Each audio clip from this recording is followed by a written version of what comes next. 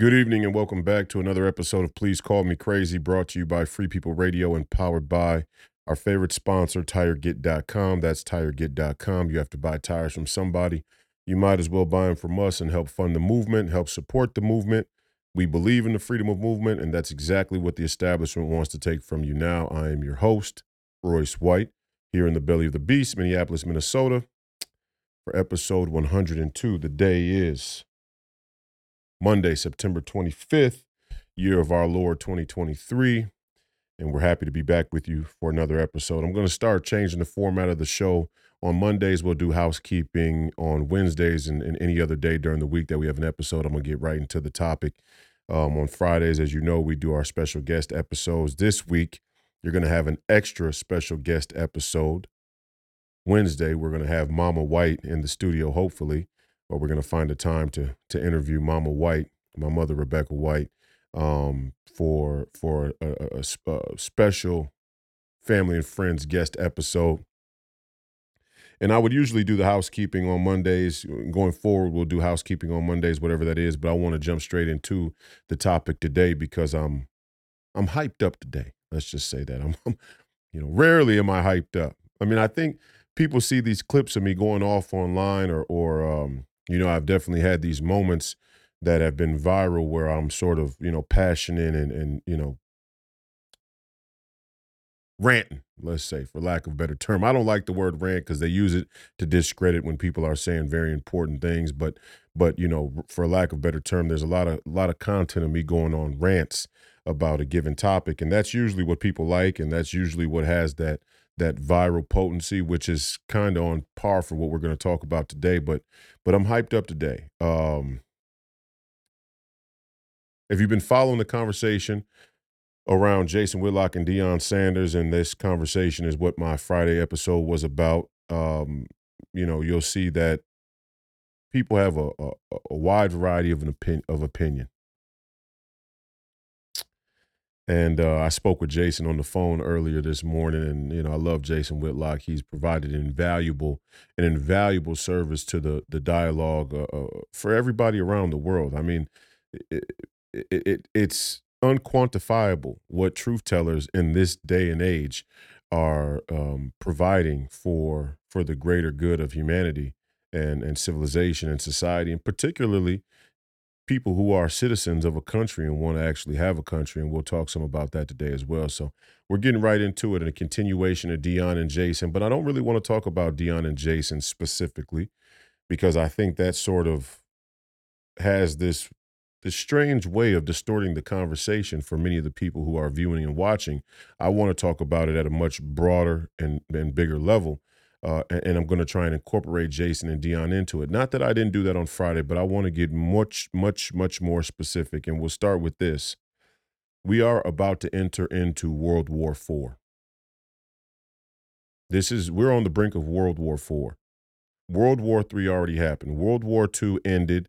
I think it was 1945, maybe May 1945 is when the Germans surrendered.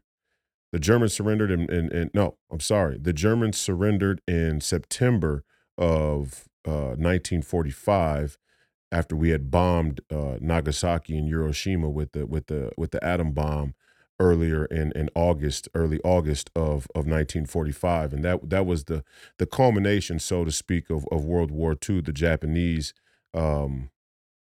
would surrender a small time later or after that. And World War III began right away.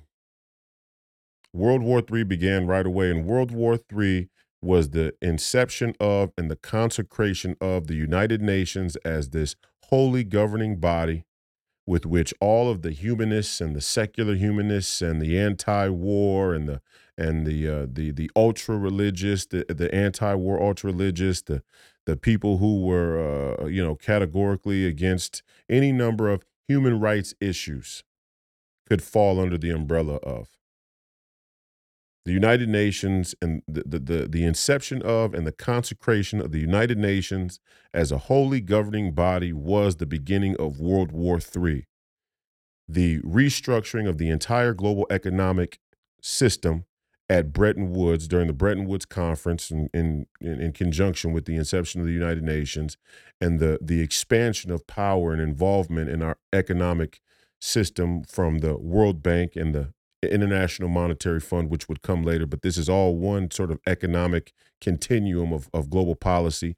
This was the beginning of World War III.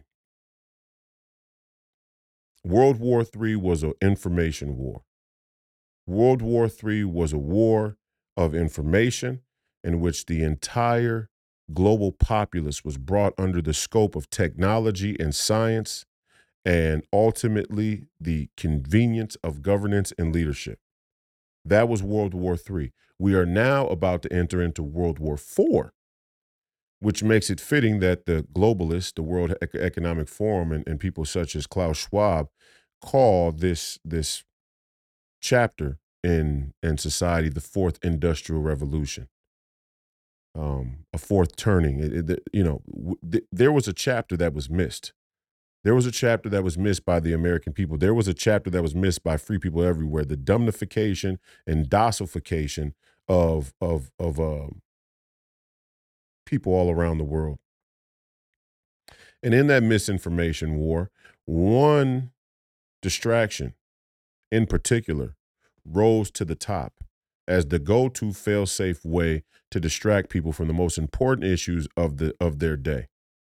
It could have been in the 60s. It could have been in the 70s. It could have been in the 80s, the 90s, the 2000s. After the internet and social media took off, it got out of control, and now we're in a place where it is absolutely out of control.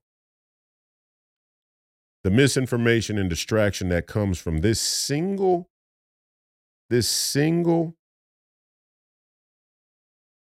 societal, pastime, as they call it. It's not really a pastime, it's full time. But this single area of American culture is maybe the most fail-proof distraction in human history. Manufactured distraction. Because there are things that distract us at a spiritual and physical and anatomical and biological level, right? There are natural distractions from for the human existence, for the human being, for the human spirit. There are things that naturally distract us. This one was manufactured, and it's sports. And I know I saw a lot of comments, oh, well, you take too long to get into it. You take too long to get into the content. Look, I like to take my time, but if you want to fuck right away, let's get it on. Let's get right to it. See, the Jason Whitlocks of the world are really being kind to you. The Jason Whitlocks, much like the Alex Joneses and the Steve Bannons of the world, are very, very kind to you. I don't have that. I haven't developed that. I haven't developed that yet in my own thinking, in my own rhetoric, in my own persona. I don't work that way. And this is part of the reason why people reject a lot of what it is that I have to say. It's not because I'm taking too long to get into the content. It's because at bottom, what many people of their age, Jason, Steve, Alex, that 50 to 70 range, those gentlemen are very kind in their dissertation of or their dissemination of knowledge and narrative. Very, very kind to you. Funny that they get called extremists and hateful and domestic terrorists and white supremacists and radical or tinfoil hat conspiracy theories and so on and so forth, because what I see is them being very nice to you. You, the viewer. And if it doesn't apply to you, it doesn't apply to you. I don't want to say all of you out there, because I know some of you love, respect, and admire Jason, Steve, and Alex, but I'm talking to the entire audience. They're nice to you. I'm not that nice. I'm going to tell you how it really is. We're going into World War IV, and we consented to it. I'm not going to tell you who the bad guy is. I'm not going to spend a lot of time pointing out the contradiction, and I do that. But that's not the central MO in this podcast or my time on the public stage at all. My time on the public stage has been one that's contradictory to the leadership you've been brainwashed and groomed to accept. You've been brainwashed and groomed to accept leadership that gets up to the microphone and finds that connection with you, finds that thing that you can relate to. And then they talk about that thing at a level they think that you can access it. My time on the public stage, what I'm talking about on this podcast is skipping past all the pleasantries to say in indisputable fashion, none of this is outside of our control because none of it is without our consent. Now, those men who are much older and wiser than me maybe have come to grips with the reality, and I've been told this since I was a young kid. Not everybody's as smart as you. Oh, I think that's a cop out. But not everybody can understand what's going on out here. Not everybody is awake to the truth, and I call bullshit. I understand that it in reality it starts to function that way, but I question the motive. I question the spirit. I question how much people can really understand and how much they're just willful participants in. Right. None of what we are facing today is outside of our control because none of it was without our consent. In my time on the public stage as a young 32-year-old black militant, smash mouth nationalist populist is to tell everybody out there to cut the shit. Cut the shit. This is all with our consent. And I'm going to demonstrate in multiple ways over the course of this episode how this is with our consent. And I know you may not like it because it's much easier to give you a boogeyman or a bad guy and tell you they should be your focus. But I'm here to tell you, look in the mirror. You should be your focus. Your willingness to accept tyrannical governance, your willingness to have your rights stripped away from you for convenience, your willingness to buy into and pay for cultural distraction while they take those rights and deploy tyranny against you. That's what you should focus on first. Now, if you need a conduit to help understand, if you need a conduit in the conversation to help you better understand how the government is being tyrannical, how they're taking your rights, how they've gotten you to buy into and pay for the distraction, then I'm all for it. But I'm not so convinced that the people watching this show on a regular basis, Jason's show on a regular basis, Steve's show on a regular basis, Alex Jones's show on a regular basis, or any other truth tellers out there, I'm not so convinced that you don't already know how they're taking your rights away from you, how they're being tyrannical against you, how they've gotten you to buy and pay for the distraction. I'm not so convinced that you don't know. And even furthermore, for those of you who are not regular viewers or who are not regulars in the audience of the people I just mentioned, I'm not so sure you don't know either. And that's what we're here to talk about today, because the Deion Sanders thing, and let me say this. You're actually proving Jason right. I had the 2-hour podcast on Friday, and then I gave the pushback against Jason that I think is rightful and necessary, and I have continued to, and still to this very day, told Jason, go up. Don't, just go up. You can go as high as the political conversation goes, and if people can't access it, that's on them. At a point in time, we all have to decide if the people we're trying to reach don't want to see and hear the truth, is it worthwhile to spend more time and energy to fight for them to see it? And that could be around Christianity. That could be around politics. That could be around culture. That could be around sports. That could be around art. Music, I don't care what the topic is. If people don't want to see the truth, we all have to come to a point where we decide how much more we're willing to how much more time and energy we're willing to spend on that. And when I say Jason is being nice, that's what I'm talking about. A lot of you black folks out there actually think that Jason is doing this out of spite. He's being kind. He's actually trying to convey a message to you that on a broad basis, black people show they're not willing to get, they're not willing to digest. And while I was critical of Jason not being willing to travel into a higher conversation, the response to his video on Friday or throughout the week, the responses that we continue to see, the feedback and the response to the video I posted proved his point.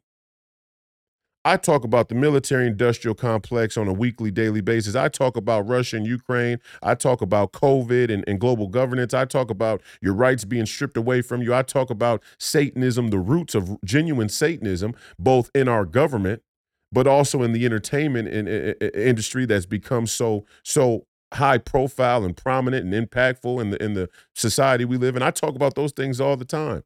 And if you just watch the numbers, we have to start to ask ourselves a serious question here. Over the past week or so, I've been averaging around 4,000 views, 4,000, 4,000 an episode on YouTube. I talk about Deion Sanders and Jason Whitlock, and it's double in 2 days. Now, is that YouTube kicking out an unnatural or manufactured? Is that YouTube's algorithm creating an unnatural viewership of a given line of topics?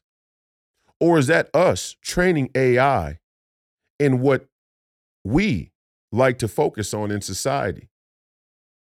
See, because the brilliant thing about AI is not that the brilliant thing about AI is not the sentient nature that we're striving for. The brilliant thing about AI is it is a reflection of us, just like our governments traditionally have been a reflection of the people. AI will be the ultimate reflection of the will of people. I'll say that again for the people in the back who just came because the title had to do with some pop gossip sports topic that they get off on having an emotional investment in. The brilliant thing about AI is not the sentient nature we're striving for. The brilliant thing about AI is that it is the ultimate reflection of our will. It's the ultimate reflection of the people. Where governments have been greatly a reflection of the will of the people, AI will be the ultimate reflection and expression of the will of the people. That's the brilliant thing. So I can't tell, just like Jason can't tell, or many other people in the media, podcast, content creation landscape, we can't tell if YouTube is Jimmy rigging the algorithm to generate more traffic, which then generates more distraction or eyeballs around a given topic that isn't really mean shit, or if you all out there in the audience really just get off on watching shit that doesn't mean shit. Hard for us to tell. I mean, and this is something we got to sort out and sort out quick. And this is the danger of AI. This is the danger of artificial intelligence and this technocracy and fourth industrial revolution and algorithms and the whole thing. This is the real danger. Hard to take a real head count. Hard to have a real good grasp of the spirit of the times, the zeitgeist, as they would say in the German language and lexicon. It's hard for us to see or understand what's really happening to the conversation itself. We don't know. Professor Penn here for GhostBed. Because sleep is super important to your health, recovery, and performance. I know for me, getting a great night's sleep helps me perform my best throughout the day. Our friends at GhostBed make super high-quality mattresses at excellent prices so you can finally get a supportive night of sleep. We love GhostBed because it's a family-owned business. They've been making mattresses for over a couple of decades now, and they've made an art of using high-quality, super cooling materials. You won't wake up in a pool of your own sweat sleeping in these beds, even in the dead of summer. You get a 101-night sleep trial along with free shipping and returns when you purchase a mattress, so you can try it in the comfort of your own home. And GhostBed has a dedicated team of sleep experts on standby to help you find your perfect bed. Head to ghostbed.com/Royce today and use promo code FPR for 40% off site-wide. They also have RV mattresses, foundation sheets, and cooling pillows. Head over to ghostbed.com/Royce and use promo code FPR for 40% off site-wide. Maybe YouTube's AI algorithms are so smart that they are now naturally guiding people towards their instinctual habits. And make no mistake about it, this is what they said they would do. This is what they openly said AI and big tech and social media was built to do. To use the human psychology, mental health, use the human psychology to understand how to better keep people in a rat maze. And if part of keeping you in that rat maze is to give you more of what you think you naturally are interested in on your own, that's exactly what the fuck they'll do. And the Deion Sanders things proves Jason's point. It proves Jason's point at a level more profound than he's even saying. Now, if many of you want to question me and my integrity, just go fuck off. I mean, give me a break. Give me a break. I spoke out against the NBA and globalism and globalization before Donald Trump ever thought about taking a walk or a ride down the escalator. I was talking about globalism in 2012. I was talking about the dangers and the contradiction and the hypocrite nature of the black bourgeoisie and the BLM movement in 2013, before the BLM movement even kicked off with Trayvon Martin. I was the one saying free the Uyghurs. I was the one calling out Big Pharma. I was the one talking about the Uyghurs when everybody else in the public eye, everybody else out on the podium was scared to make a peep about China, and still scared to make a peep about China. Still scared to speak on behalf of the Muslims that are being put in the concentration camps, and not just the Muslims, but the house Christians and the Tibetans and a bunch of other people who have some type of spiritual and metaphysical faith. People who don't believe in a supreme state or government as the highest authority. People who believe in God. People who believe in things beyond man. People still scared to talk about the Chinese because they're taking checks. I was the first one calling them out. A lot of these black celebrities, like Deion Sanders, mind you, who won't talk about China either. I guarantee you that. But y'all want to defend him. And I'm not saying I don't like Deion Sanders. And I'm not saying that everybody has to talk about every issue. But what I'm saying is when it comes to me, I'll say, I am very, very comfortable being the moral arbiter when it comes to geopolitical issues or social issues. Very, very comfortable because I made those sacrifices and I've done the research and I am invested in and focused on and committed to this type of conversation and the issues that are involved and implied in these type of conversations, where you might just tune in on an off chance that you have the spare time from your rat maze life that's been given to you by a global governance since back in 1945. I detached from that a long time ago. It's a miracle I'm even able to sit here. I thank God every morning I'm even able to come to a microphone and do this. It's nothing short of a miracle. Part of the reason why I know God exists is my own personal testimony. I was talking about China. Been talking about China. Been watching all these black athletes and public figures and celebrities pass up to talk about China. When George Floyd was killed, I brought and organized hundreds of thousands of citizens on a continual basis over 3-4 months and brought them to the most important places in Minneapolis to help guide the worldview about what was taking place instead of what CNN and the Don Lemon Finocchios were trying to push on their liberal mainstream media industrial complex outlets. Out there in the streets. I was in the streets. And I was in the streets with white liberals, millennial white liberals who are committed to a cause. Some don't know what the cause is. Some know exactly what the cause is, but it surely ain't the cause they say. I was out there with them, ministering to them, and a lot of you black folks were sitting up in your fucking house. A lot of you black folks, when George Floyd, and not everybody, I know there were black folks out there around the country, but a lot of you black folks remained in your house. A lot of you Christians remained in your house. A lot of Republicans remained in your house. A lot of people stayed in the house. A lot of people want to stay in their fucking house. But then you want to have, you want to be the moral judge? You want to make the cultural and political analysis on what's going on from your little fucking YouTube account? And respectfully, listen twice as much as you speak. The same thing applies for how you operate and handle yourself and behave on these social media platforms, because you start to show your true colors. You're not fooling me. You may be fooling somebody else in the comment section who has this algorithmic syndrome, but you're not fooling no real motherfuckers. You definitely ain't fooling me. I was out there with the white liberals in the heart of Minneapolis, Minnesota. We call it the belly of the beast for a reason. And I made them bow their heads and pray. And we went to the Federal Reserve, whether they wanted to acknowledge it or not. That's leadership.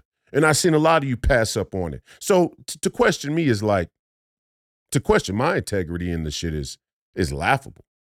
Laughable. And as soon as I was able to, as soon as I was an adult, as soon as I was able to get out there on my own 2 feet and push back against the establishment and all the things they have working, I was doing it.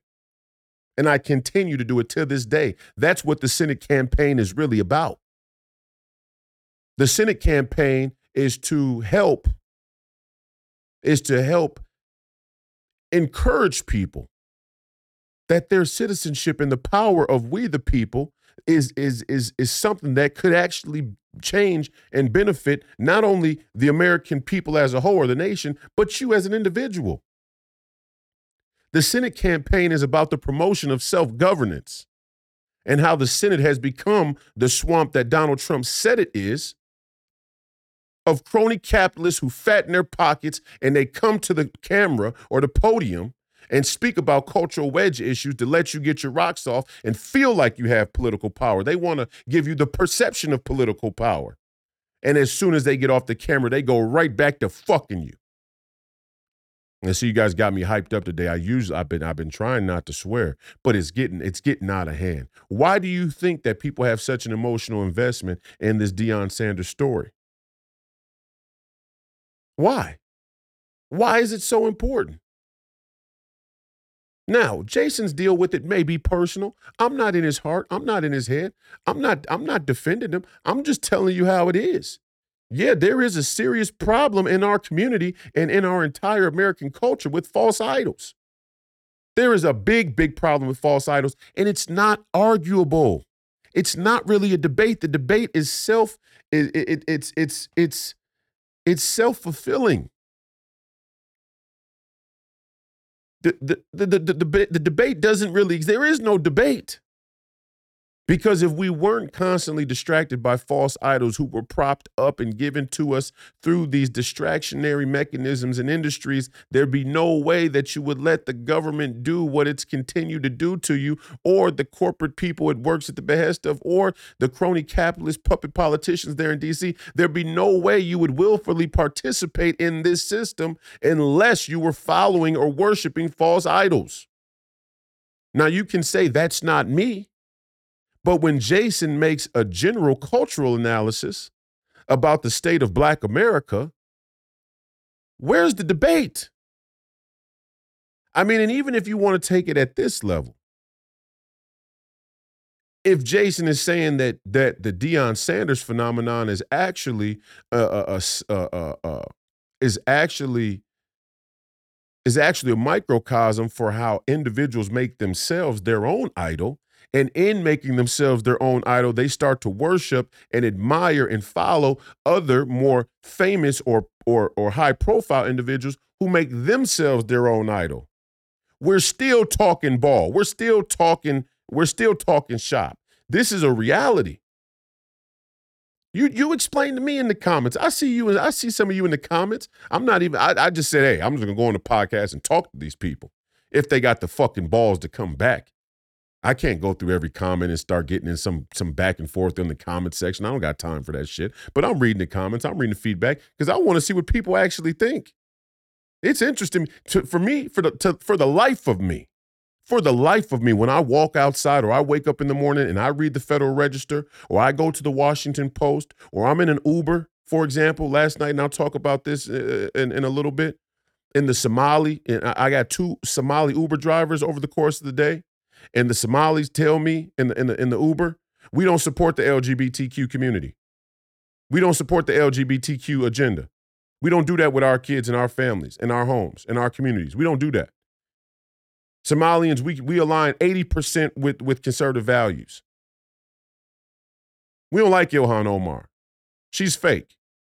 I start to ask myself, how is it that we've allowed the mainstream media industrial complex on either side of the aisle to tell us that Ilhan Omar's success in Congressional District 5 is due to how many Somali immigrants are in there. And I would venture to guess I could walk through Cedar Riverside, which is one of the main central places here in the Twin Cities where the Somalians live. I could walk through Cedar Riverside safely, because I'm gonna bring those boys with them choppers with me, because I believe in the Second Amendment for real. I could walk through Cedar Riverside, though, in love and in peace and ask each one of those Somali men down there in that community if they support the LGBTQ agenda and encouraging or promoting or supporting or allying the idea that their son should cut their penises off in support of their gender identity, their exploration of their gender identity.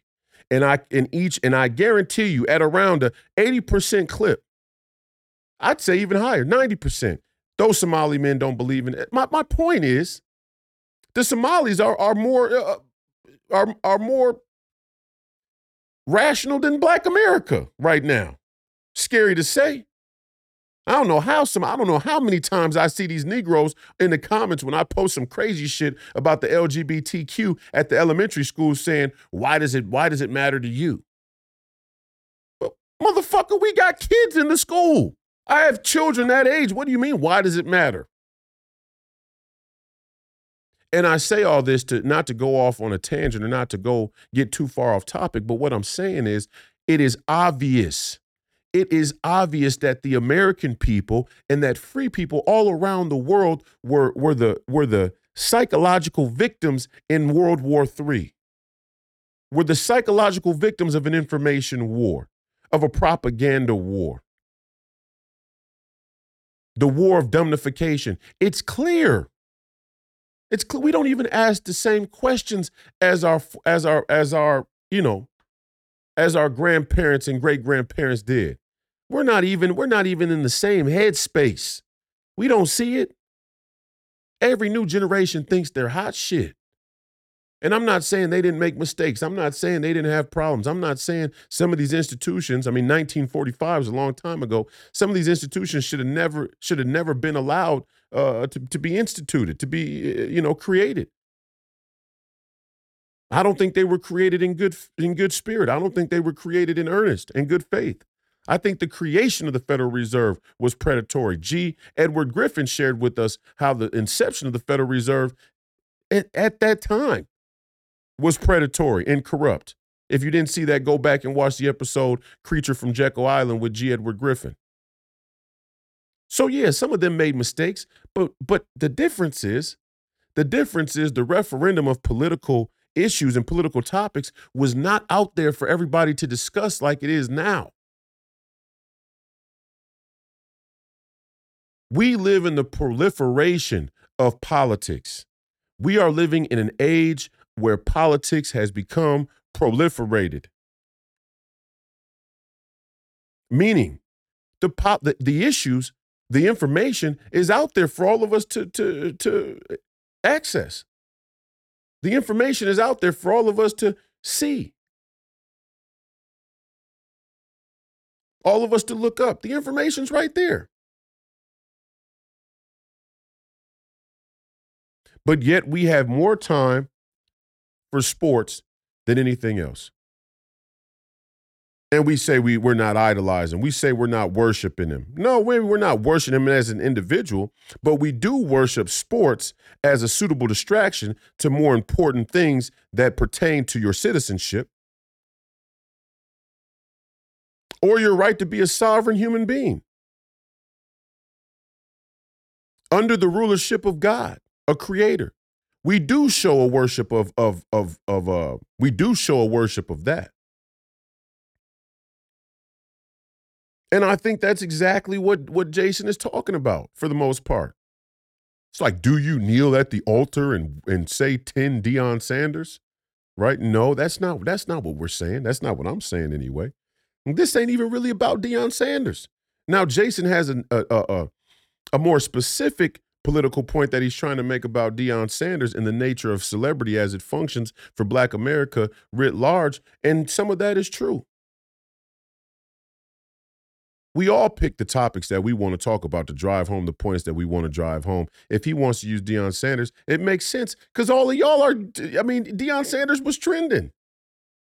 And you all have been trained to think that somebody trending is an example of success.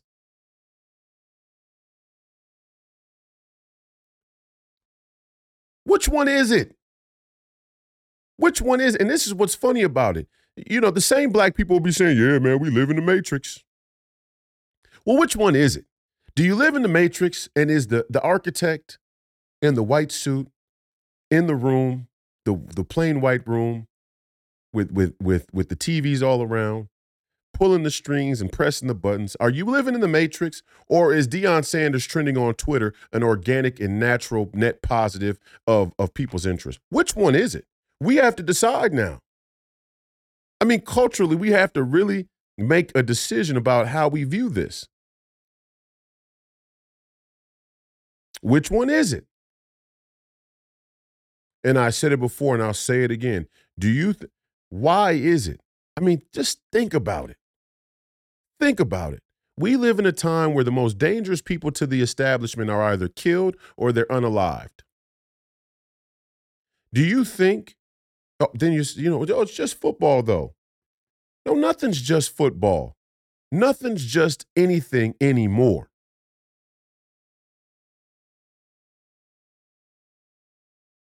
In reality. And then I had somebody make this. I mean, it's a constant reminder, and it's beneficial for me. So don't get me twisted here. I enjoy it. I love it. I've signed up for this. This is good, and I think it's productive for me as somebody who wants to represent the people to both give a message that inspires people to a higher intellectual understanding. That's what real leadership is, not just parroting to whatever people will click on. It's productive for me to see what people have to say. Because then I can start to diagnose where the gap is in critical thought and logical thinking. You know, in critical thought or what they would call first principles. I can see the void. I had one person say to me in the last video from Friday's episode, I had one person say to me, and this is verbatim, you're contradicting yourself. First, you say Coach Prime is done. We should stop talking about him. That time is over. But then you say sports is more dangerous than the military-industrial complex. Which one is it? This was something somebody said in the comments. And now I'm going to start to pull comments on certain days or maybe reaction videos, and I'm just going to react to comments. Now, I don't know if the comments are real. I don't know if the comments are bots. I don't know what the deal is with comments in general. We haven't even worked that out, but we all pretend as though we know exactly what the comments are doing. I don't know what the comments are doing, but I'd love to be able to take this comment as an intellectual idea and help frame how the crisis of first principles in the online or internet dialogue is profound. And it is profound. You're saying Coach Prime is done. We should stop talking about him because it's not that important. He's not that important. And yet you say that sports is more dangerous than the military-industrial complex. Yeah, I did say both things. And both things are true. Deion Sanders is not the be-all, end-all of is not the be-all, end-all of political focus, social focus, cultural focus. It shouldn't be. He shouldn't be. At the same time, if you equate Deion Sanders to the entire sports culture worldwide, I question your IQ. Honestly, I question your cognitive ability, your fundamental cognitive ability, if you can't make the distinction of Deion Sanders and this specific moment in an American college football history and the entire sports culture worldwide and the impact or function it has as a distraction from people's real politics. If you can't make that distinction, just unsubscribe. Go continue to be a jerk off. I'm not in the business of trying to reach you. I'm really not. Because to me, it would seem you're too stupid for us to even merge plot. We could never merge plot. You're too dumb. And I'm also into separating the dumb and the weak from the strong in the dialogue. Like I said, I don't want 1 million subscribers of people who are jerking off. I want 10,000, 100,000 pipe hitters. I want 100,000 people where when we hit that button and we press record and we start to stream and we say, this is what it is, this is what the action is, we're talking to people who are going to go do something. That's what I'm here to do. I'm the hatchet man. In the smash mouth nationalist populist movement, I am known as the hatchet man. I'm not here to play around. We don't have no more time to play around. Go play around with your mama and them. I'm not going to play with you. Yeah, Deion Sanders is not the most important issue, should not be the most important issue on anybody's mind, given what we're looking at globally as a society. He shouldn't be the top of the list for anybody, and that's Jason Whitlock included. But the idea and the function of professional sports and idolatry as a global issue is more dangerous than the military-industrial complex, because sports and distractions like sports and the idolatry of certain celebrities and individuals who often are puppets or controlled opposition has functioned as a distraction from what the military-industrial complex is doing at such a level, it makes one think that the military-industrial complex is in charge of the distraction. And in that way, it makes it so. It makes it a truth. It makes it indisputable that the product from the military-industrial complex is more dangerous than the complex itself. The complex has provided you a distraction that's going to keep you in the rat maze so you can't ask basic questions. Who are you talking about? Well, what do you mean the military-industrial complex? You say that all the time. It's a big word. You just want to sound smart. I mean, that's how fucking dumb we've become as black people. You can't even say a basic term, a basic political term like the military-industrial complex without black people presuming that you're doing it just to sound smart. How fucking dumb, how fucking self-doubtful and self-loathing are you? Military-industrial complex is too hard for you to grasp? Maybe it's because in your public schools that have slowly been decayed to the point where the average American parent doesn't even realize that LGBTQ has taken complete control over the elementary level learning. Maybe it's because in those same schools, when you were coming up, when they taught you about JFK and all this American history, they were very intentional in the curriculum to leave terms like the military-industrial complex out. Why? Because the schools teach you to be a worker. They don't teach you to be a thinker.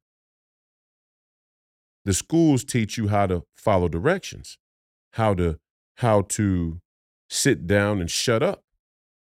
And they function like that well before the LGBTQ took over, well before. Public school and school in general has been functioning like that for a long, long time, especially in this country, but maybe since time immemorial of schooling itself. Military-industrial complex. Let's get to the CIA. The CIA, Operation Mockingbird. What do you want me to say? What do you want me to dance around? So I'm tap dancing when I'm talking about Jason Whitlock, but you have more focus and emotional investment and have more emotional initiative, let's say. More emotional initiative to actually comment under a video when we're talking about Deion Sanders and Jason Whitlock, and Jason has it wrong? How much do you comment when we talk about military-industrial complex? How much do you comment when we talk about Operation Mockingbird? Go ahead in the comments now. If you want to leave a little comment about the Deion Sanders and Jason Whitlock uh, debacle, whatever you want to call it, dispute, debate. If you want to leave a comment about that, great. But also, leave me a comment about Operation Mockingbird.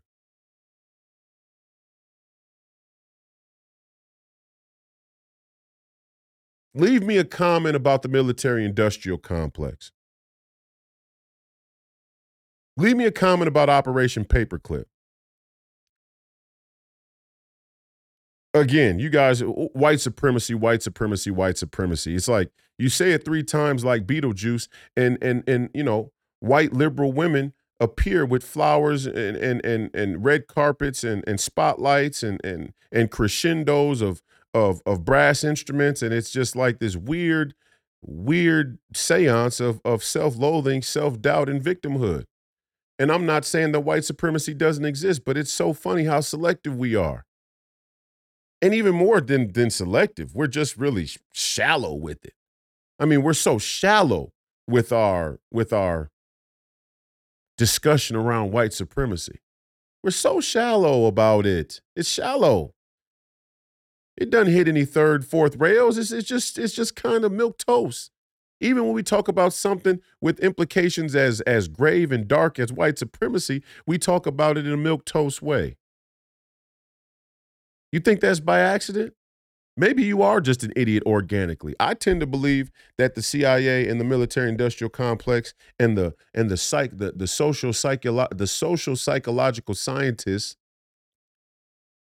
that are the real intellectual and thought leaders of this anti-human, secular global movement are smart enough to figure out how to brainwash you. I mean, at least they believe they figured out how to brainwash you. Let me be more clear. I mean, you may not believe in them, but they certainly believe in you, and they believe in their ability to brainwash you. They've written that in their white papers.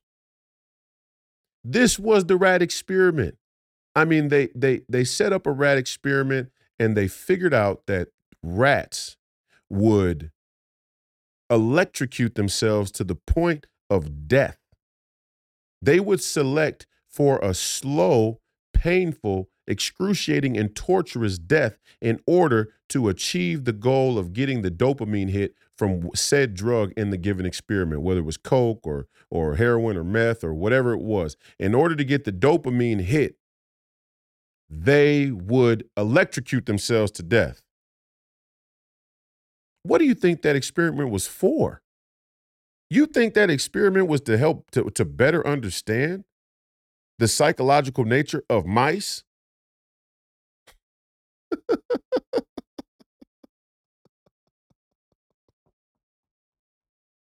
You're the rat. You don't get it. You are the mouse.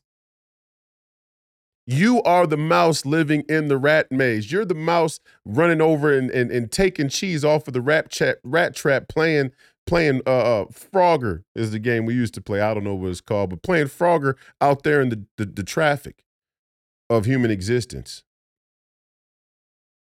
You're the mouse. You are the rat. Let me say it as clear as possible. You're the rat. Now look out in your life. Wake up in the morning, sit up on the edge of the bed, and think of all the ways in your life that you are being controlled by powers and government and organizations that preside over you that you don't even realize. Start to think about that.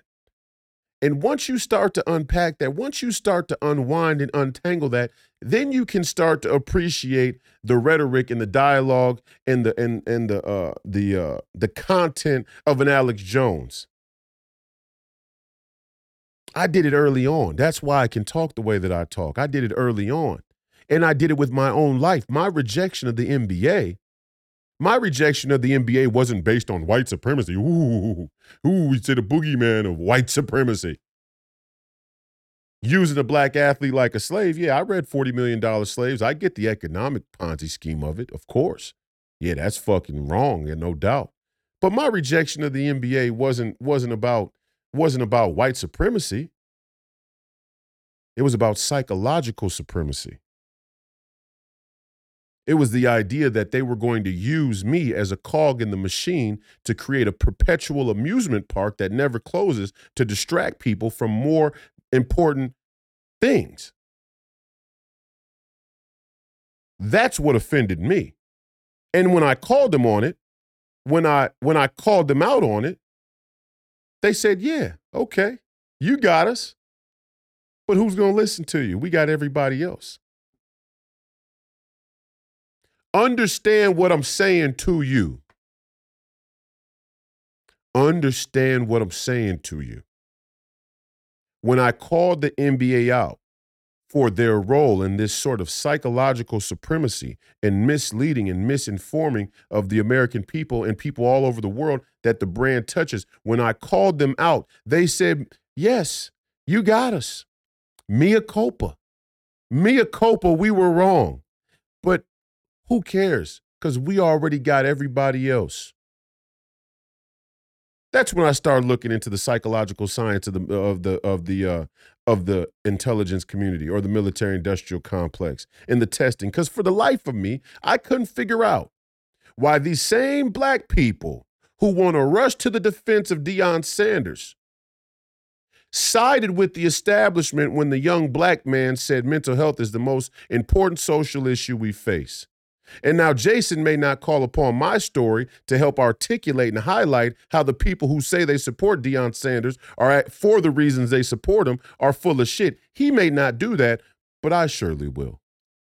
I remember being a 21-year-old kid, still hopped up on Prozac from the medical industrial complex, doing my best to talk in my own voice. And when I say my own voice, the tone and texture of my voice was actually different from the antidepressants, which is a common side effect. Increases the estrogen, decreases the testosterone, not by accident.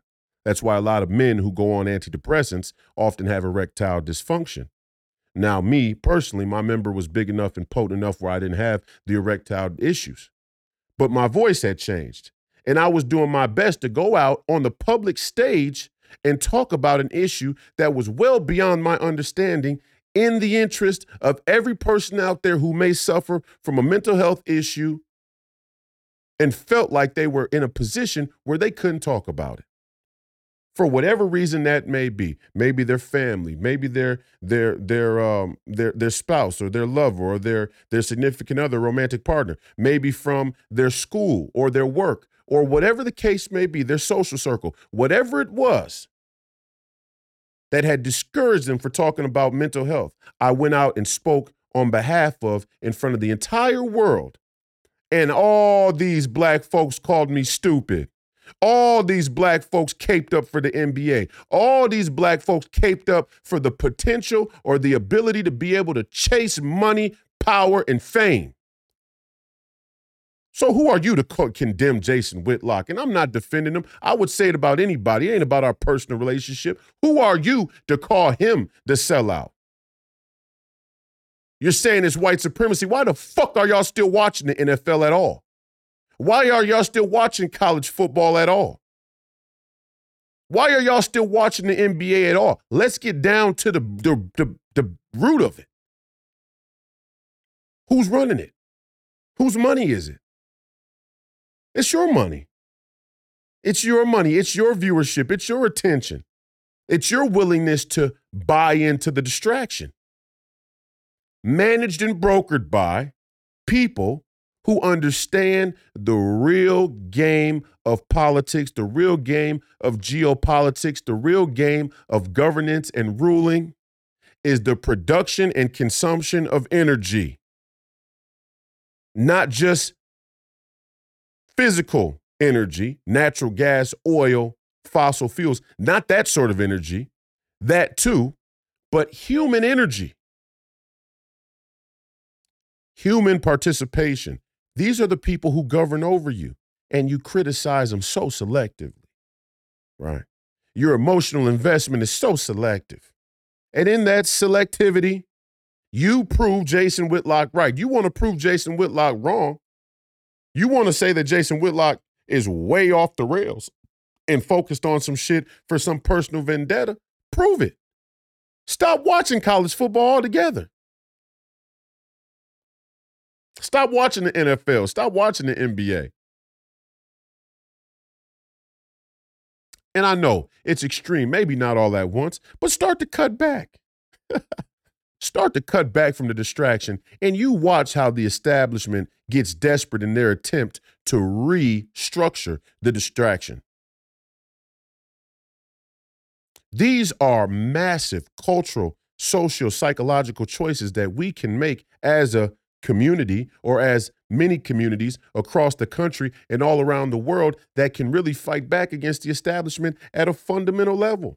And when we choose not to do it, I don't think it's because we don't know how. When we choose not to do it, I don't think it's because we don't know when and where and why. I don't think it's a crisis of first principles. I think it's a crisis of the spirit, the human spirit, of our will. It's a crisis of the will.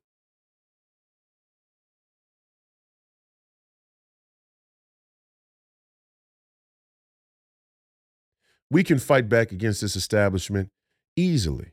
Easily. Easily. Stop taking the cheese. Stop going for the cheese on the trap. You all know you're doing it. I know I hate to be the bearer of bad news. I know. What's in it for somebody who's creating content to come out and just tell you the raw, unadulterated truth. It's not them, it's you. I know you hate to hear it. We all hate to hear that it's us. We all hate to hear that it's us. We hate to hear it. That's just a common human trait. We hate criticism. And all of us do. Right? And look, let's be fair. I'm not telling you got to stop watching college football all at once. I'm not telling you got to stop watching NBA all at once. Let's talk about sports at a broader level. Is it really Deion Sanders? That's the issue. Is it really Deion Sanders and what Deion is or isn't doing? That's the issue? No, it's not. It's your response and emotional investment in Deion Sanders that's the issue. And again, you show it in your response of Jason criticizing him. Jason has done a great job once again to provide to Jason has done a great job once again to use himself as a litmus test to figure out where black people in America are really focused. And we rose to the occasion again in grand fashion. And I'm seeing it on Twitter and online all across it. It's white supremacy. They don't like Deion. They don't like this. They don't like this. It's just one more race narrative that the Democrat and liberal establishment can play ahead of an election, an important election that they plan to trick black people into being the savior of or stealing on the black back and identity of black people. White supremacy, white supremacy. Now, Deion's going to be the soft, cool Trojan horse for us to make the entire political argument racial. Another one is reparations, and I'll get to that one another day. Now, in reparations is we're not with either side. Both sides are corrupt, which is true. We don't necessarily support the LGBTQ getting all this funding, which is certainly corrupt. But now we're for reparations, and we only will take and accept reparations in this specific manner. And you got a bunch of people flocking to that movement just like they flocked to Deion Sanders. Now, in all fairness to them, at least that movement is closer to being politically relevant. At least it's actually political. But the sports thing is not even relevant. Sports is not really that relevant, other than it has become the the fail-proof go-to distraction for the establishment. Why do you think that sports is a 365-day, 24/7 spectacle? And what I meant to say was the real problem isn't Deion Sanders. The real problem is just how wide the river has gotten for commercial and professional sports in general. I mean, the river's gotten so wide, it's almost sickening. Look, I think Deion Sanders is great, to be honest. Me and Jason disagree on this. Do I think that Deion Sanders will speak about it? Do I think Deion Sanders will risk his own personal gain and success to speak about issues at a deep, deep level, at a dangerous level? No, I don't. No, I don't. To be honest, no. No, I do not. Do I think Deion Sanders would go out and talk about the Uyghurs? No.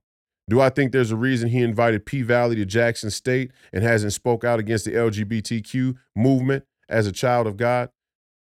No, I don't. No, I don't think that he's that guy. He wouldn't do that. He won't sacrifice his own success in that way. And that's an indictable. That's an indictable observation. It certainly is. Absolutely. Absolutely. The leaders of men, the leaders of young men should be willing to make the ultimate sacrifice in the interest of truth. That's fundamental to leadership, and it's fundamental to self-sacrifice. Really. I mean, all our great hero stories are heroes who sacrificed themselves in the interest of a great truth. If you're not willing to do it, you're not a leader and you're not a hero. So for people to treat you as such is dishonest. But hey, I don't have to view or consider Deion Sanders in some grand political context. I can understand the political significance and the culture of Black America and America writ large when it comes to sports and commercial sports. I can see it, diagnose it, understand it, talk about it, and leave it at that. And even leave Deion Sanders in a place where I say, I like Deion Sanders personally. I'm sure he'd be fun to hang around, although, these days my conversation often goes political. He may just, not really want to talk about those things, but you'd be surprised what people want to talk about off camera versus what they'll talk about at the podium in a press conference. In fact, I know a lot of people out there who are in front of the camera a lot, who are up on the podium a lot and talk in this sort of monotone, safe, way. And then when they're off camera, they come to me and say, hey, Royce, I wanted to ask you about this. And I love that. I embrace that. And I'm not going to out nobody and say no names because I want people to continue to feel they can trust to come and speak with me about political issues or geopolitical issues without any risk to their professional standing or whatever it is that they feel uncomfortable talking about those things in the public. So I like Deion Sanders. I like Deion Sanders. How could you not like the athlete he was? How could you not like his sort of brash, cocky, you could say cocky, arrogant, sort of ways as a football coach. I like it. It was the same as he was as a football player. It's great. Sports isn't supposed to be this little humble nook of society. I mean, this is kind of a cover story that we've told ourselves in the conservative movement is like, be humble. And I'm going to get deeper on this because this is really the nuts and bolts of what I want to talk about today as an intellectual idea to leave you with. So we'll get there in a moment. But my point is, I like Deion Sanders. That's all good. That's all good. It's not even about Deion Sanders. What I'm having trouble with is that you fucking jerk-offs are actually so self-doubtful, so self-loathing, so cowardly in your abnegation of your own self-governance that you're willing to watch grown adults play tag. You're willing to watch grown men slap each other, slapping contests. Those are the two signals from the noise. Deion Sanders doesn't bother me as much because I know Deion Sanders is at least he's actually an entertaining guy. He's an entertaining personality. It's like if you watch The Apprentice, Donald Trump was an entertaining guy. He's an entertaining figure. He's entertaining on the political trail. That's why a lot of people like him and are drawn to him. Alongside of him saying the inconvenient truth that most DC politicians would run from, let alone even whisper, which is entertaining in and of itself. See, there's something entertaining about the truth, and as soon as you bourgeois sellouts realize that, we can actually start to fix things. But We'll wait. We all get to decide how the country goes up in flames now. My point is, I'm not so worried about Deion Sanders and your attention for him. I'm worried about the fact that sports has become such a broad go-to distraction for the establishment that they now have built an audience. They now have found a jerk-off audience that's willing to watch grown adults play tag and grown men slap each other. That's the canary in the coal mine. That's what Jason's really talking about. Y'all are willing to sit at a television and watch grown adults play tag? You're willing to watch grown men just step up and put their head in front of the other one and see who can smack the other one unconscious first. I mean, it really is a secondary and tertiary bastardization of sports itself. And Deion Sanders should be offended. I'm offended. Jason Whitlock should be offended as a sports journalist. Look at what they're doing to sports itself. Now, part of it is the transgender putting a guy in an octagon with a woman and letting him fracture her skull because he says he's a woman now, or letting Leah Thomas swim with women in college sports. Part of the bastardization is that. But part of the bastardization is the general lack of respect and reverence for human movement and skill and talent, which Deion Sanders has a lot of, still to this day. And his sons have it. They're good. He's entertaining to watch. Now they got their motherfucking ass kicked this weekend. And, neither here nor there for me. Doesn't really matter much. You got your ass whooped. Hey, happens. I'm sure at some point in Deion's long football career, his team's going to whoop some other team's ass. It happens. Such is life. Such is the way of life for sportsmen. Sometimes you go out and you fight in the octagon and you're having a great day. Sometimes it's neck and neck. Sometimes you get clipped and knocked unconscious in the first round. It happens. Doesn't really care. Don't really matter to me. If you're willing to lace them up, if you're willing to tie them up, if you're willing to get in that octagon, get in that ring, go out on that court and compete hard and do it with some integrity, I respect that. I respect that. I admire that. I got to show respect for that because I'm an athlete. If you're willing to go and spend the time with these young men and these young kids and coach them, imperfections or not, I respect that. I admire that. Professor Penn here for Factor, the nation's top ready-to-eat meal kit. Factor's fresh, never frozen meals are designed to be ready in just 2 minutes. It's as simple as heating and savoring, so you can swiftly return to conquering whatever your goals are without missing a beat. Imagine this: chef-prepared, dietitian-approved, ready-to-eat meals delivered right to your doorstep. No more scrambling for recipes, no more tedious trips to the grocery store, and definitely no more chopping, prepping, or cleaning up after. Factor is here to ensure that you not only save precious time, but also maintain your commitment to a healthy lifestyle. That's right, your well-being. So as the fall season unfolds and your days get busier, let Factor be your culinary ally. You'll save time, you'll eat well, and you'll stay focused on what truly matters. Head to factormeals.com/Royce50 and use code Royce50 to get 50% off. That's right, Royce50 for 50% off at Factor. Coaching is an admirable thing.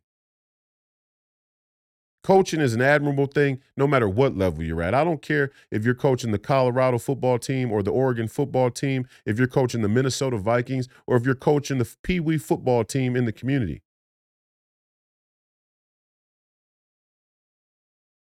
That's admirable. In fact, the Pee Wee football coach might be the most admirable. Now, the time commitment is probably the least, so maybe I'm over-exaggerating it, but how we shape young kids is going to be more important than ever. And I'll tell you this, youth sports may be the last bastion to help breed, help shape, help teach young men to be men. Don't overlook that. as a bastion of American freedom because the schools are gone. There's going to have to be a whole round of a sort of Ron Paul storming of the school boards all across America for us to get the school back. The schools are gone. If you saw my Twitter the other day or my Instagram post where I'm walking in the elementary school and the first wall of the first door in the school is all LGBTQ. No American history, no black history. In fact, the black history they smuggled into the LGBTQ history. And they had the poster of the black. You got to go to my Instagram and watch this if you can. They got the poster of the black guy with a COVID mask on, and the question was, what did black people invent? On the backside of the little tiny, printer paper size poster of asking the question, what did black people invent? On the backside of the entire hallway mural of LGBTQ and transgender flags. I pulled one of the black parents aside when we were walking in to go to the gym. I pulled them aside and said, "You see this shit?" He said, "What is that?" He said, "What is that?" I said, "You see all these flags?" He said, "Those aren't flags of different countries." Hell no, they're not different countries. These are flags of one sexual identity politics movement. These are a bunch of LGBTQ flags. And now every single one's got its flag. And the alphabet is expanding. And we're going to give a flag to every single letter that comes onto the stage. Every letter that gets added on, we're going to now have to add a flag. But the American flag is nowhere to be seen in the hallway. Nowhere to be seen in the school. Are you fucking kidding me? And you black folks are going to act like en masse that we didn't allow the LGBTQ movement to jack the black identity to push this in the schools? And Jason Whitlock is wrong?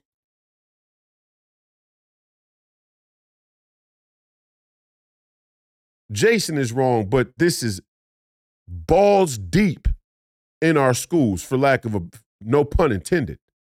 LGBTQ balls deep in the elementary schools, and we're going to act like we're not distracted?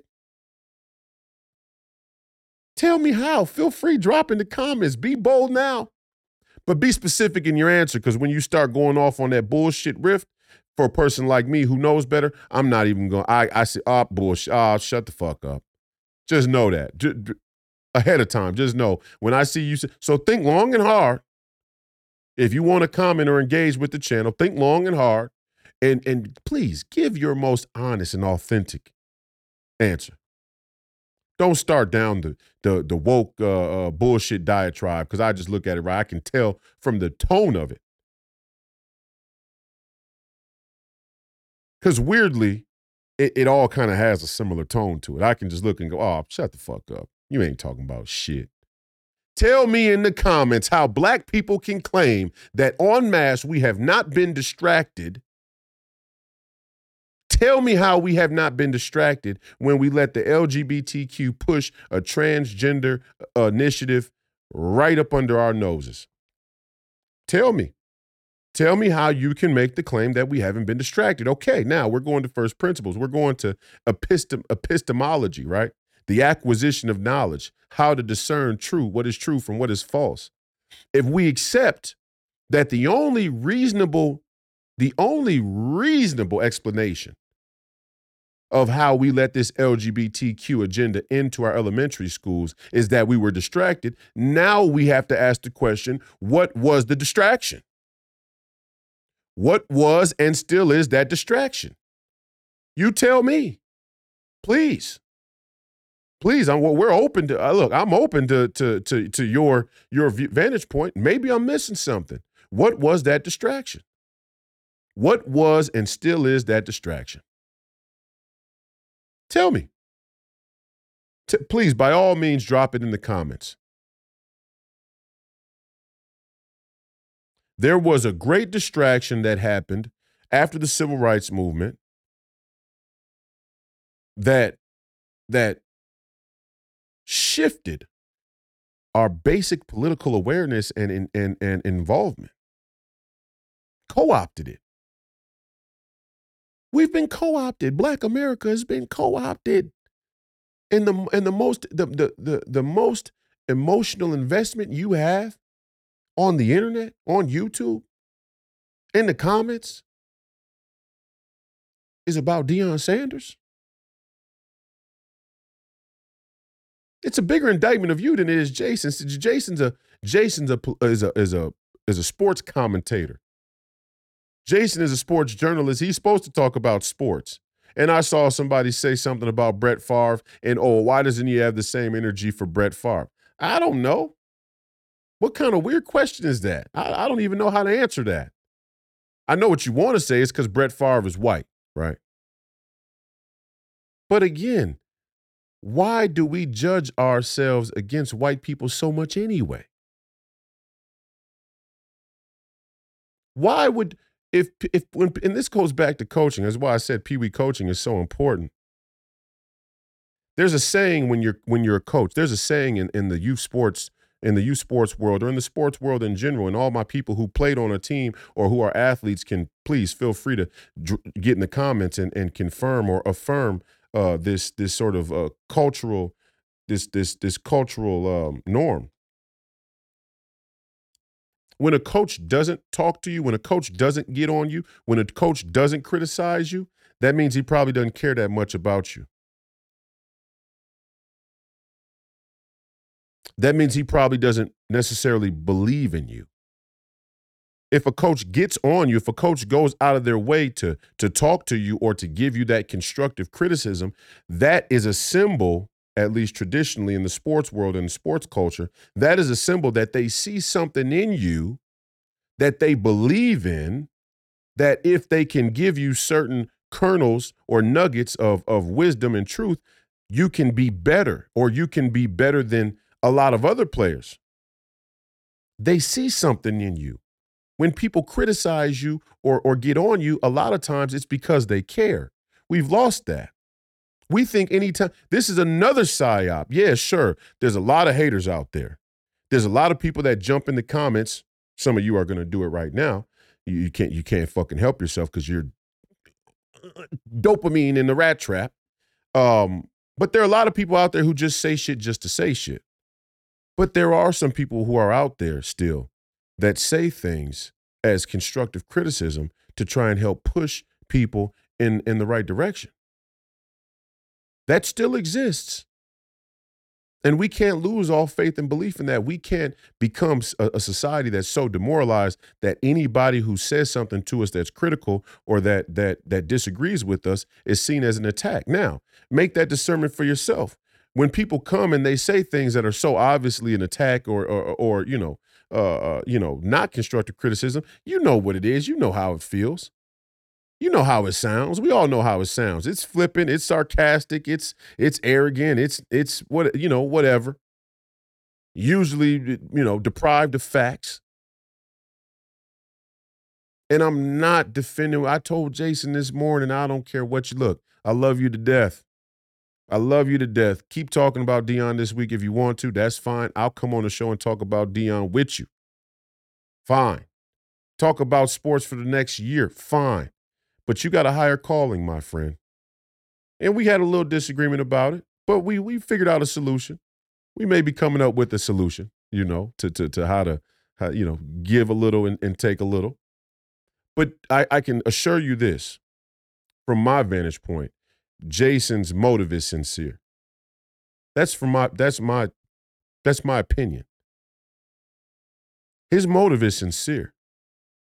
And it's a reflection of your unwillingness to take yourself serious, that he has to spend time talking about greater issues through the access point of a Deion Sanders.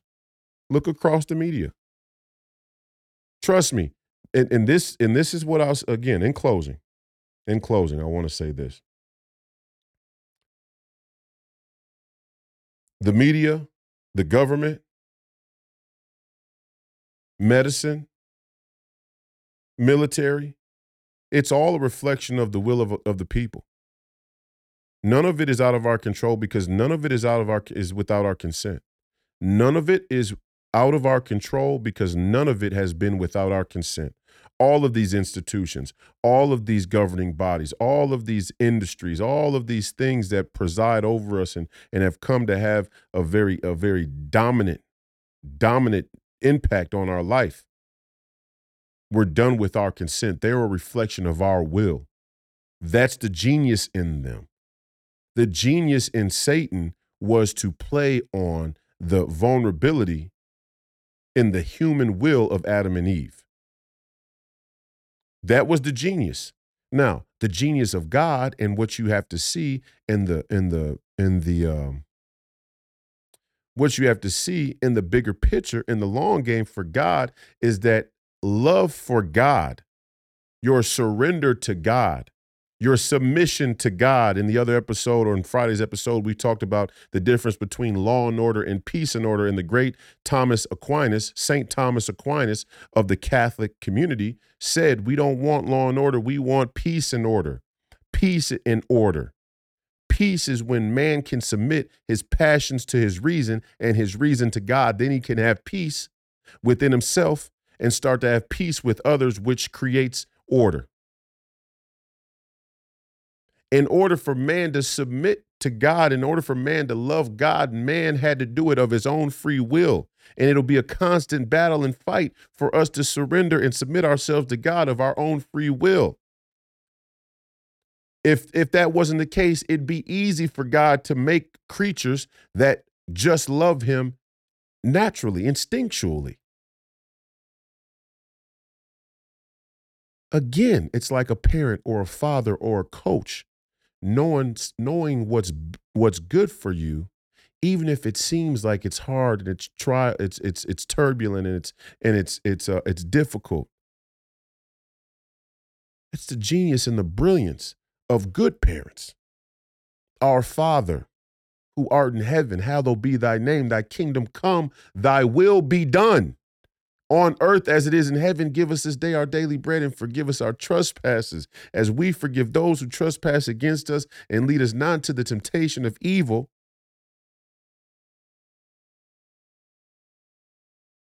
You understand?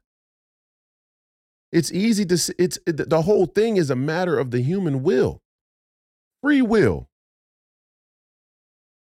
This is why freedom cannot be bastardized. This is the genius of our founding fathers. Our free will cannot be bastardized or impeded upon, because when the free will is impeded upon, then it actually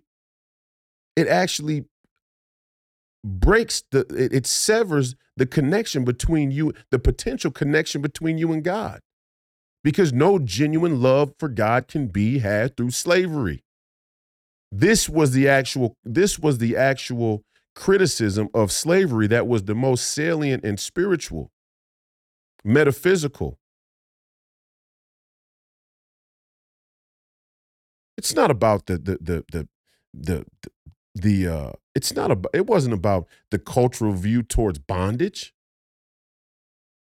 In fact, you could make an argument that we went from chattel slavery to wage slavery. That was just an evolution of slavery. Now we're going to go into technological slavery or artificial intelligence slavery. It's another evolution of slavery. We haven't escaped slavery.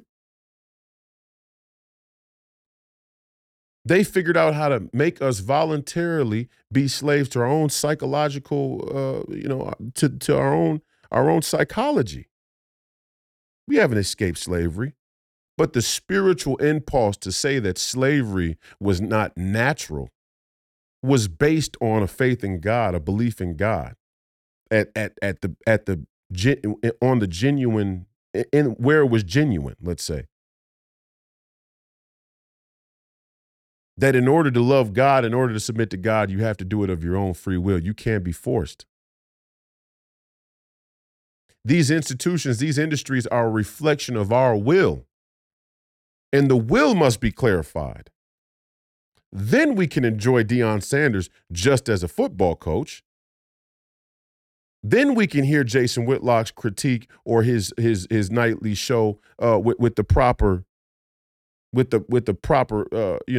mindset. Then we can begin to discern who is in on it and who is ignorant to it, who is corrupt, who is satanic, who needs more rebuking and refuting, who needs more of an exorcism, and who just needs a nice little soft nudge around the edges. Then we can start to discern that. But first, the human will has to be clarified, and it's not clarified. And we can tell en masse that it's not clarified because these institutions are a reflection of us. Now, the mistake that most of us make is we look in the mirror and we say, yeah, but it's everybody else. It's a reflection of everybody else's will, not my own. That is the spiritual pride. That is the pride go before the fall. It is you. It is me. I'm not here preaching that I'm perfect, that I've clarified my will. I have not. I'm a 32-year-old young man, but I understand I understand the problem. I understand the problem very well. I understand the question that one must pose and fight with. What I'm not willing to do is have a conversation in the public and pretend that I'm trying to create that peace and order with other men, women, children, elders, whoever, under a false pretense. Let's not create any more dialogue or conversation under false pretenses because it's getting in the way of the very long road to clarify the will, our will. And that is going to be a long road. But the more time we spend on distraction, the longer it's going to, the more chance we're not even going to start to walk in the direction of clarifying the will. I hope that doesn't go over people's heads. I think it's straight to the point. These institutions reflect us. And I'll part with this. And the conservative, I mean, these narratives we built in the current political climate are so ass backwards, it's quite discouraging. Because you look at it and you go, how can we be getting it so wrong? In the conservative movement, for example, the conservative movement has prided itself in saying, you should be happy. Be grateful for what you have here in America. Look at your prosperity. Look at your prosperity by comparison or in comparison to the rest of the world. Look at all that you have. And that's true.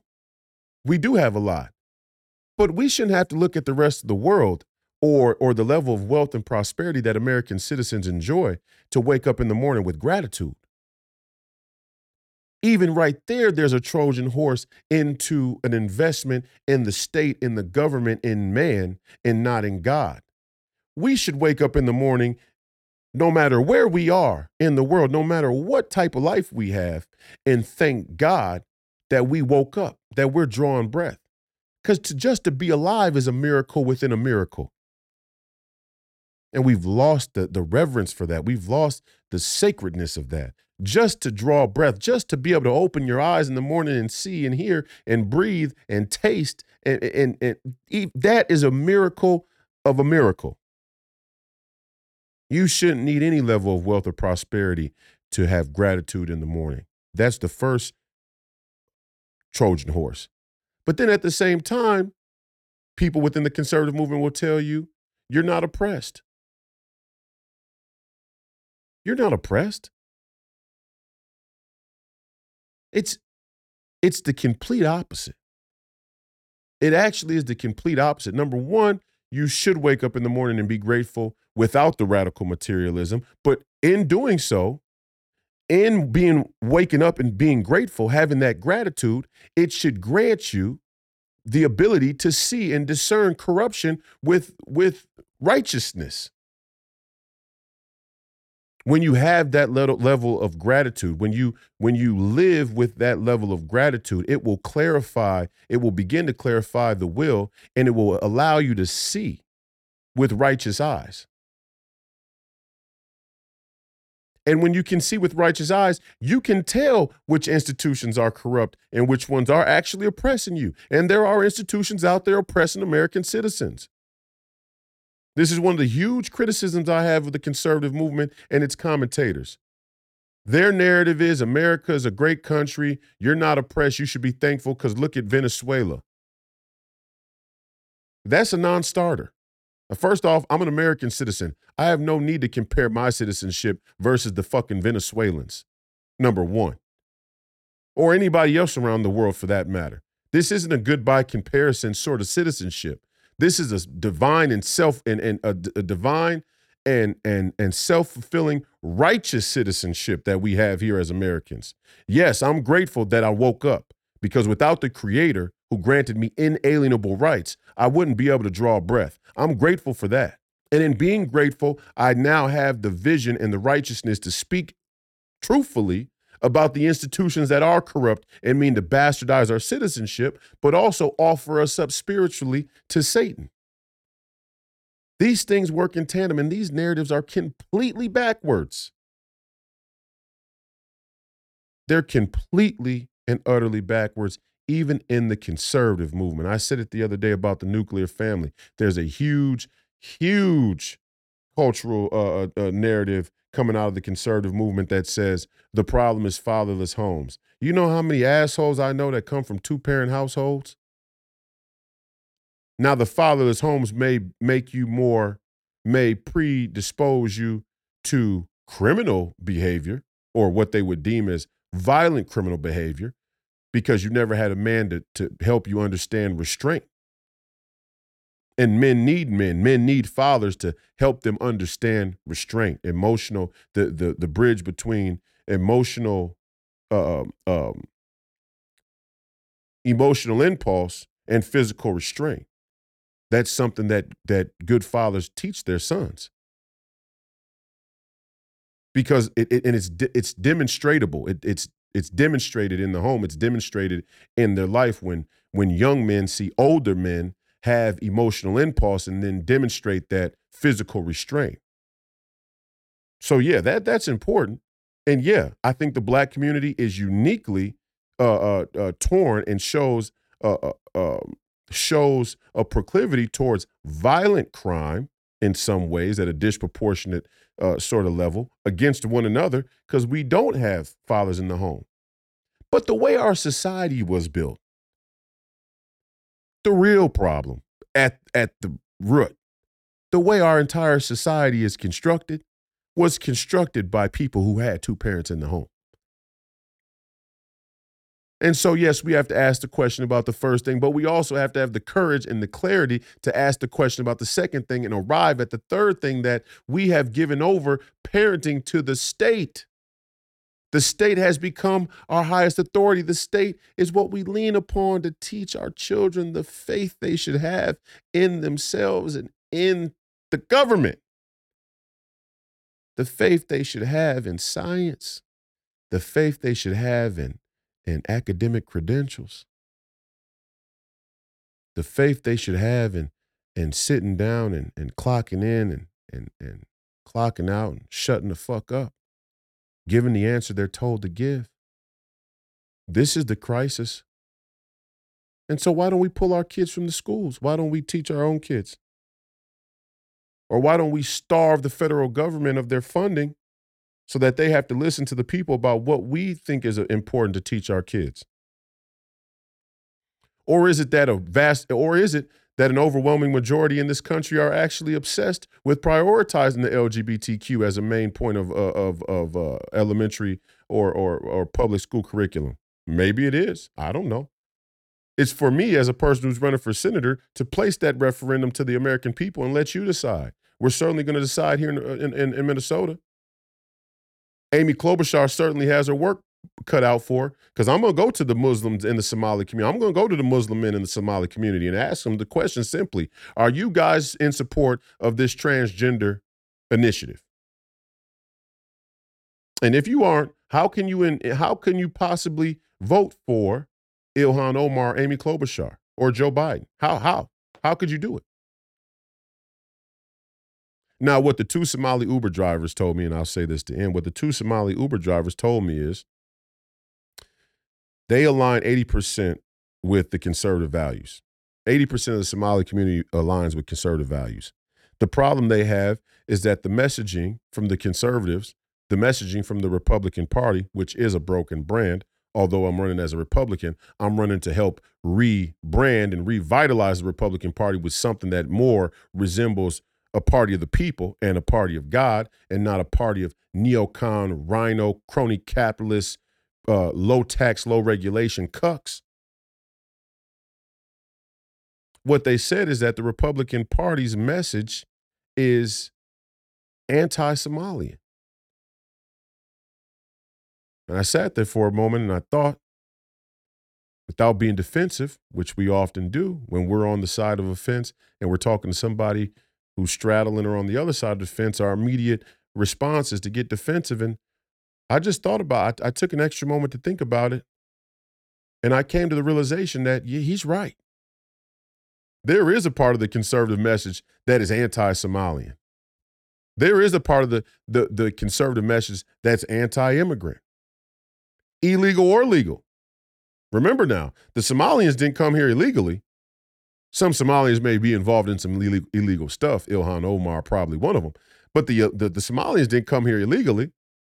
The Somalians came here as a part of a refugee plan from a globalist president who, with the military-industrial complex, took their ass into Somalia and had plans for Somalia, and they tore a warpath through Somalia, and the consequences were we had Somalian refugees and people who were aides or allies in the State Department or on the ground there in Somalia that needed to come to the United States.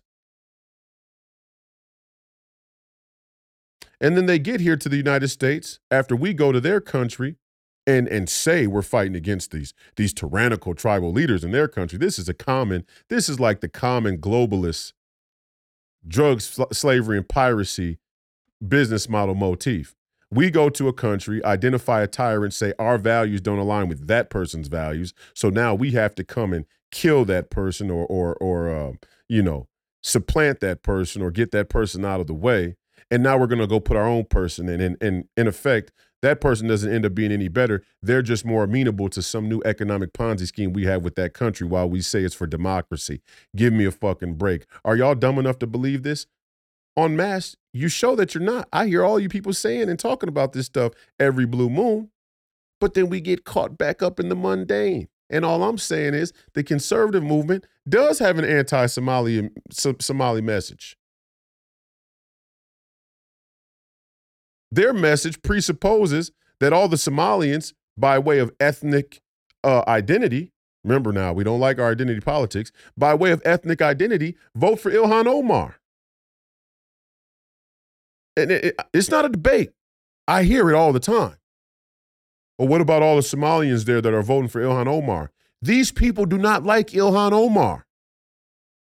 They have presented you with smoke and mirrors of identity, and behind it, they've justified all the corruption and rigging of all of the institutions and mechanisms that are meant to keep your rights safeguarded, to keep your rights sovereign, to keep you self-governing. And they tell you a story, and you buy the story. So who's really to blame? The one who tells the story or the one who buys the story? Who's really to blame? The one who creates the story or the one who can't wait to embrace the story?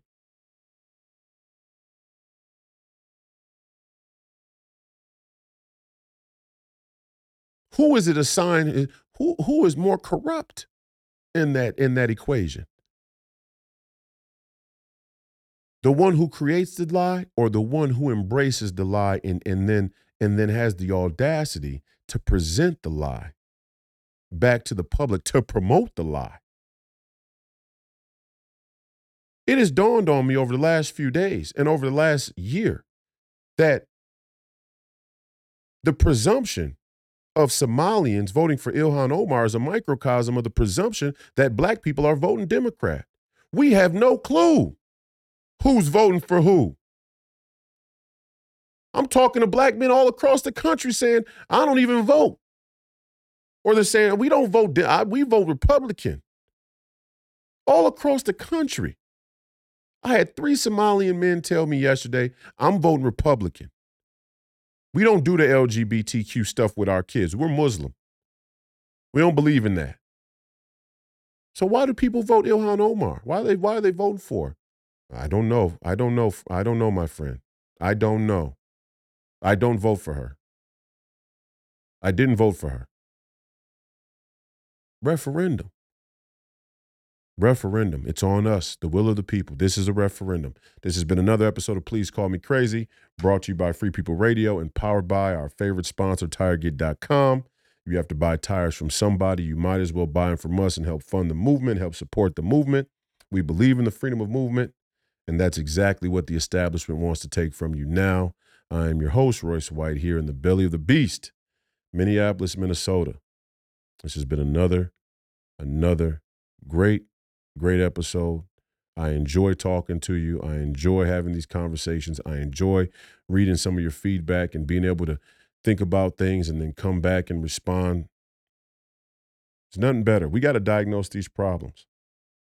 But overall, even if you disagree with me, I appreciate your viewership and your listenership now and in the future. It's not really about Deion Sanders and Jason Whitlock. This is about the attention of the American people and free people all around the world. What are we interested in? What are the issues we face? Who are the powers that be? And how do we continue to allow ourselves to be distracted? Those are the questions we have to ask right now. The fight continues. Don't die a jerk off. And as always, Godspeed.